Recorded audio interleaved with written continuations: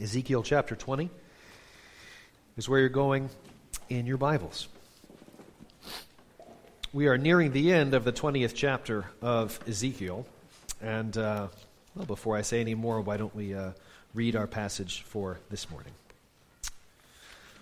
We left off last Sunday at the end of verse 38, and so we will resume at verse 39. We're going to go to verse 44. Excuse me. As for you, O house of Israel, in exile, thus says the Lord God, go serve every one of you his idols. Now and hereafter, if you will not listen to me, but my holy name you shall no more profane with your gifts and your idols. For on my holy mountain, the mountain height of Israel, declares the Lord God, there all the house of Israel, all of them shall serve me in the land. There I will accept them.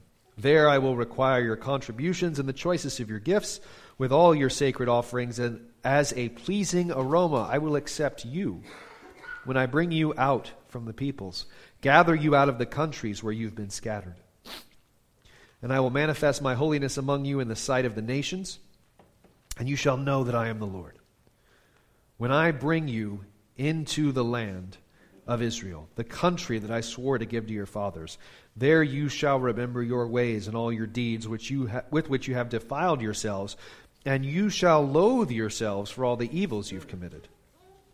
And you shall know that I am the Lord, when I deal with you for my name's sake, not according to your evil ways, nor according to your corrupt deeds, O house of Israel, declares the Lord God. This is God's word, and so again we say, thanks be to God.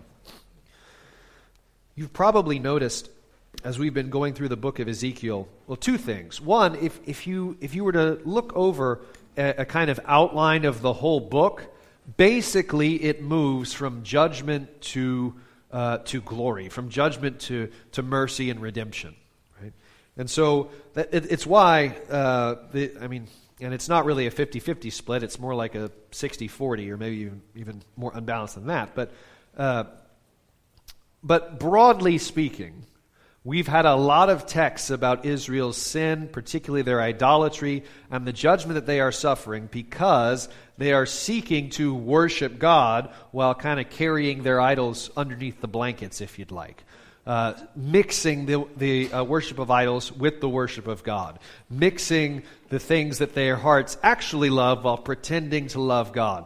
And what we've seen a couple of times so far is that it's not exactly a straight line of like judgment, judgment, judgment, judgment, judgment, and then, so put off all hope of hearing any gospel until we get toward near the end of the book. It's more like it moves in cycles. So yes, the arc that we're in right now is mainly texts of judgment, but there's also a kind of this circular movement where we have a judgment text, and then we have a hope of restoration. And then maybe the next outer circle, some more talk of judgment, and then we're going to hear again of the hope. It's like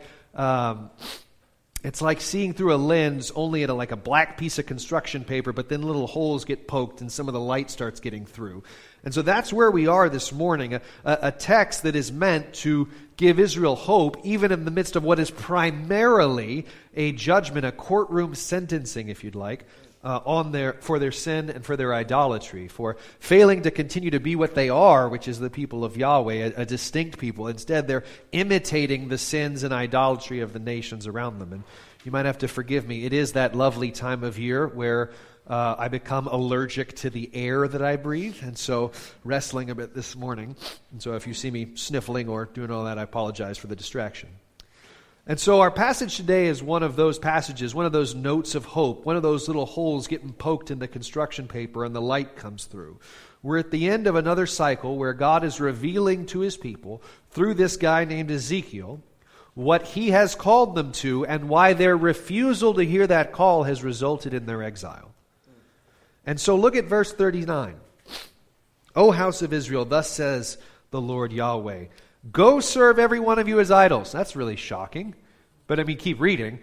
He says, go serve every one of you as idols, now and hereafter, if you will not listen to me. But my holy name you shall no more profane with your gifts and with your idols. This is a reference to the third commandment. their misuse of God's name, right? Taking the Lord's name in vain, mixing the worship of God with the worship of the nations, imitating the nations rather than being distinct from them, is a mixture that cannot happen. And that in fact is worse. I mean, you see it in the text. It's worse than just take the idols and go away then if that's what you really want, is what God is saying here. When I lived in Edinburgh, Scotland, I met a taxi cab driver. We got into an interesting conversation about what people in various cultures find offensive. He told me that before he had decided to take on the vocation of transporting strangers to various places, he had been a bartender at a pub in the city. He said a tourist came in. I'm sad to say it was an American tourist. And this American tourist told him that he was unfamiliar with Scottish whiskey, knew nothing about it, but wanted to try it. And so he smiled and he said, "Well, I've got the ticket for you. This is one of my finest single malts, aged 20 years, dark amber in color, smooth flavor, satisfying finish. You've never had anything like it before." And the patron responded, "Sounds great. Can I get it in a Coke?" And the man's eyes narrowed and he said, "No, you may not." For my friend in the taxi cab, there was a mixture then that was severely problematic. In fact, no mixture could improve what he was offering. The only thing mixture could do was tarnish or corrupt. So it is that we learn of God here, that the mixture itself is the problem. They can't improve upon what God has given to them, the worship of Himself. There are things in the Christian life, there are things in the life of God's people that do mix well. Christian fellowship and singing go pretty well together. We've enjoyed that on Sunday mornings. We've enjoyed it on Wednesday nights as well. That's been a great gift. I want us to keep doing that at least 3 or 4 times a year.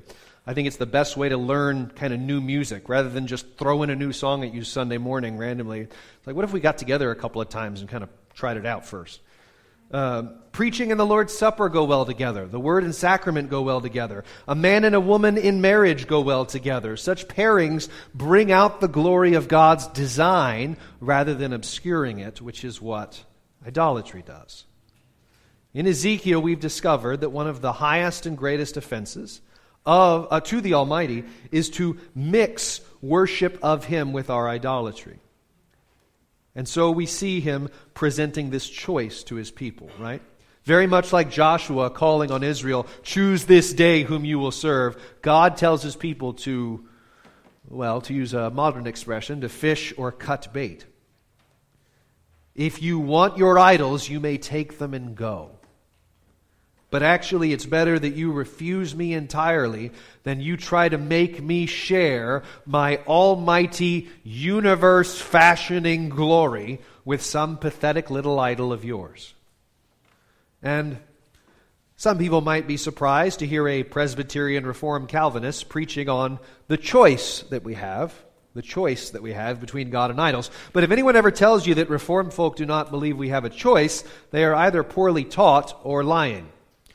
All men have a choice. What we believe and preach is that apart from the help of God, we will always choose the wrong. God's people always face the temptation to mix the glory of God with some other idol's glory. And I'm not, of course, just talking about idols of stone or wood. It often shows up in our hearts as a desire to attach ourselves to something or to someone in order to gain a sense of significance or meaning. And so one of the most common ways that we sin is by trying to obtain glory for ourselves that God has not commanded us. If only I can attach myself, for example, to the right social movement, right? If I can be the activist for all the right causes, if people see me waving all the right flags, then I'll be worthy of acceptance. If I'm right about what's really going on behind the political curtains, and I can shout, "I told you so" from the mountaintop when the time comes, then my life will have meant something. It's an idol of glory. It's an obsession with being on the right side of history, which is a pagan concept, by the way, because you will not answer to historians on the last day. Your life is not measured by your fidelity to socio-political causes or parties or movements. Your life is measured by kingdom fruitfulness that will bless the next generation. Your life is measured by the steps you take to see the idols burn. So that, for instance, generational sin patterns that have followed your family for years and years might never again see the light of day. Every idol that you tear down teaches the next generation what idols do. They burn. Every besetting sin that you war against teaches the next generation that war against the world, the flesh, and the devil is actually worth it. Every sin of lust you avoid teaches the next generation to exalt purity. Every sin of anger you fight teaches the next generation that peacemakers are the sons of God. Every time you crucify your fear or your laziness or your self-pity, you teach the next generation that these are idols destined for destruction. And the heavenly glory ahead is so much sweeter. And so God sets this choice before His people. Go serve your idols if you will not listen to me, but my holy name you shall no more profane with your gifts, with your idols. Why does He do that? Why this choice? We find out in the next verse, verse 40.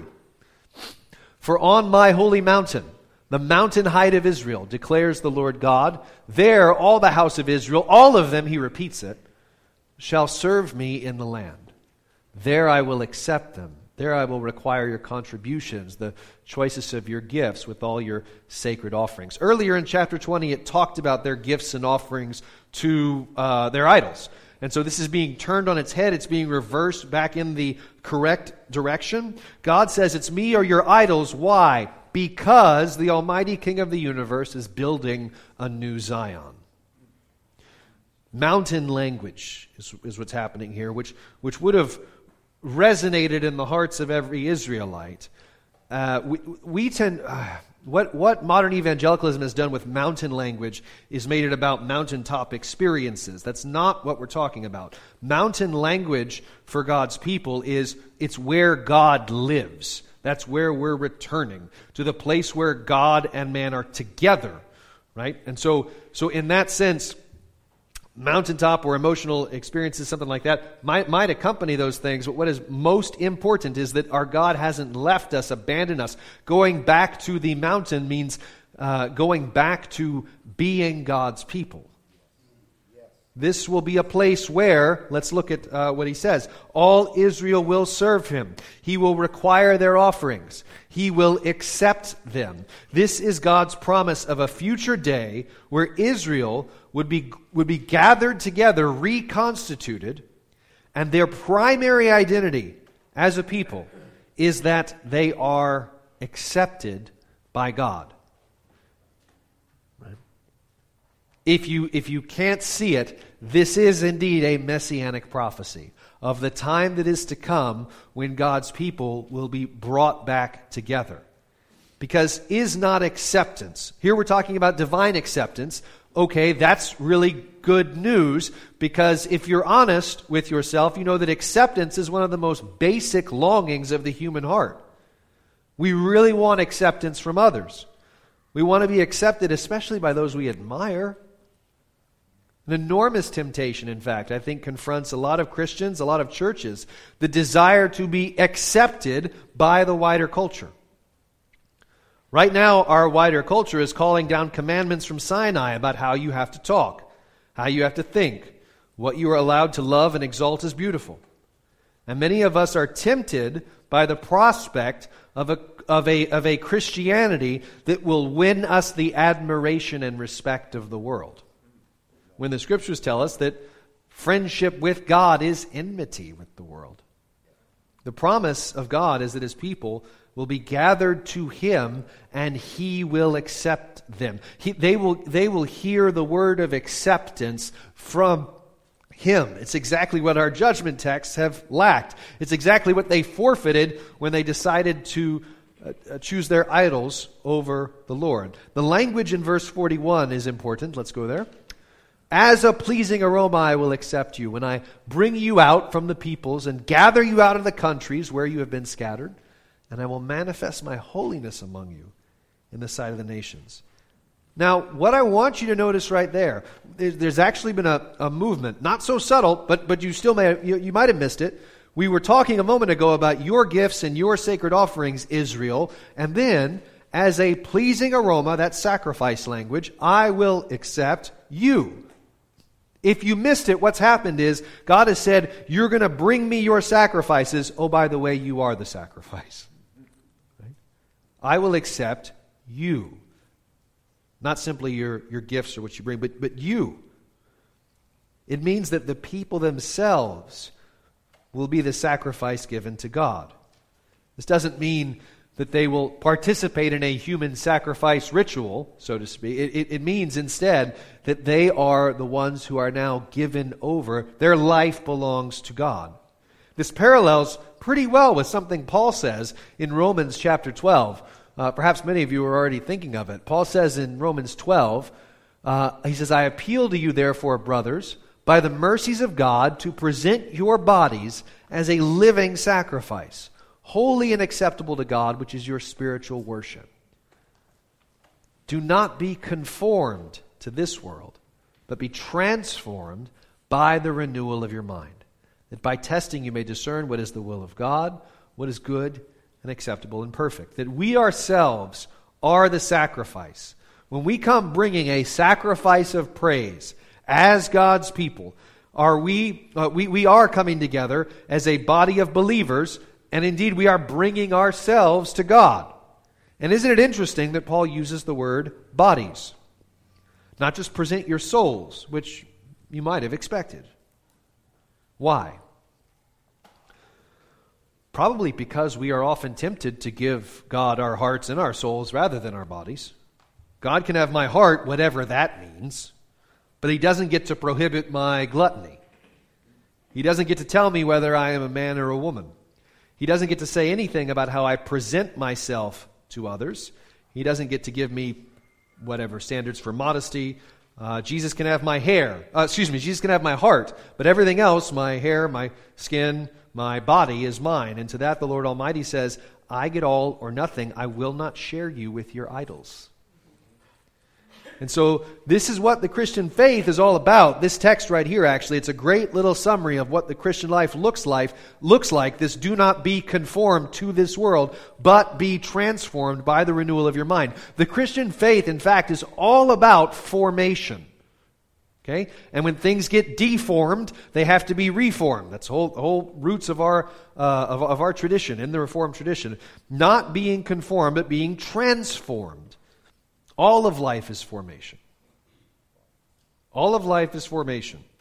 The music you listen to, the television you watch, the social media you scroll through, the stuff you read, all of it is forming you into something, shaping you. And so our God calls us to be transformed by renewal of our minds. It's why every Sunday we gather together and we confess our sins.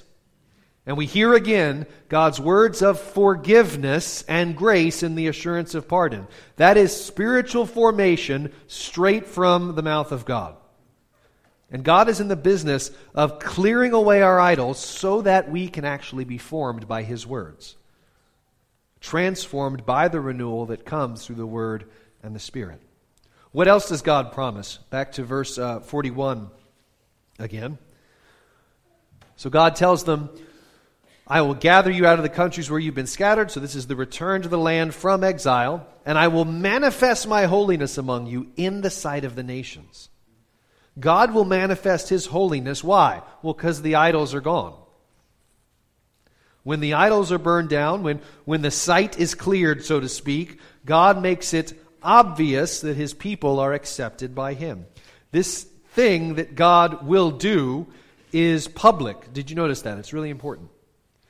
What God is doing is being done in the sight of the nations, the Gentiles, the outsiders, the unbelievers. They will see what God has done and what He is doing by setting apart His people and accepting them.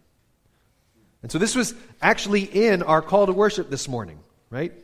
When Yahweh restored the fortunes of Zion, we were like those who dream. And what is the result? They said among the nations, the Lord has done great things for them. Right? Because this is being done, this restoration of God's people is being done in the sight of the nations. And so they, as a result, God's people are glad when maybe the rest of the world isn't. They are courageous, maybe when their circumstances say they should be fearful. They are hopeful, maybe when some feel that they should be cynical. They are burning down their idols while the world continues to chase after theirs, and they sing the songs of Zion that proclaim they are accepted and loved and forgiven by the blood of the Son of God. And all nations will more and more sit up and take notice of this peculiar people. You can see I'm blending here both some Old Testament and New Testament concepts. What is the final distinctive mark, though, of this great work of God? It's true for them, and it's true for us in the New Covenant as well. This people, freed from their idolatry, worshiping God together, the God who has manifested His holiness in their midst, will absolutely hate and despise their sin. Verse 42 and then 43. You shall know that I am the Lord when I bring you into the land of Israel, the country that I swore to give to your fathers, and there you shall remember your ways, all your deeds with which you have defiled yourselves, and you shall hate yourselves. You shall loathe yourselves for all the evils that you have committed. That sounds pretty at odds with a lot of philosophy of our day, which teaches that, you know what, your main problem is that you don't like yourself very much. And if you could only be trained to like yourself, everything would be better. Now there is, I will say, before I address that, there is a kind of opposite error you can fall into, and that is finding justification in your self-hatred. Right? I think it's actually a particular temptation in Reformed churches. Because we have a doctrine of total depravity, we can tend to almost be proud of how depraved we are. Right? Because while all those other people don't have a sense of their sin, I'm really proud that I know exactly how evil I am. I think it can be a temptation. We feel really spiritual when we call ourselves a wretch 11 times in one day, you know? And if I am particularly stupid, I can start to believe that my sinfulness or the sin patterns that I see in my life are greater than the power of God. Usually the way we disguise this is that we will use words like brokenness, right? I'm just so broken. I'm so broken. There's really no hope for me. This is my authentically broken spiritual journey of authentic brokenness. And I'm just going to be broken forever and ever. Amen. Look, it is true that sin results in brokenness. But you can't repent of brokenness. And so if that's the terminology we start using for all of our sin problems, we're going to find out pretty quickly that we can dodge repentance. Right? Because I'm not sinful, I'm just broken. It becomes a shield that we use so we don't actually have to repent.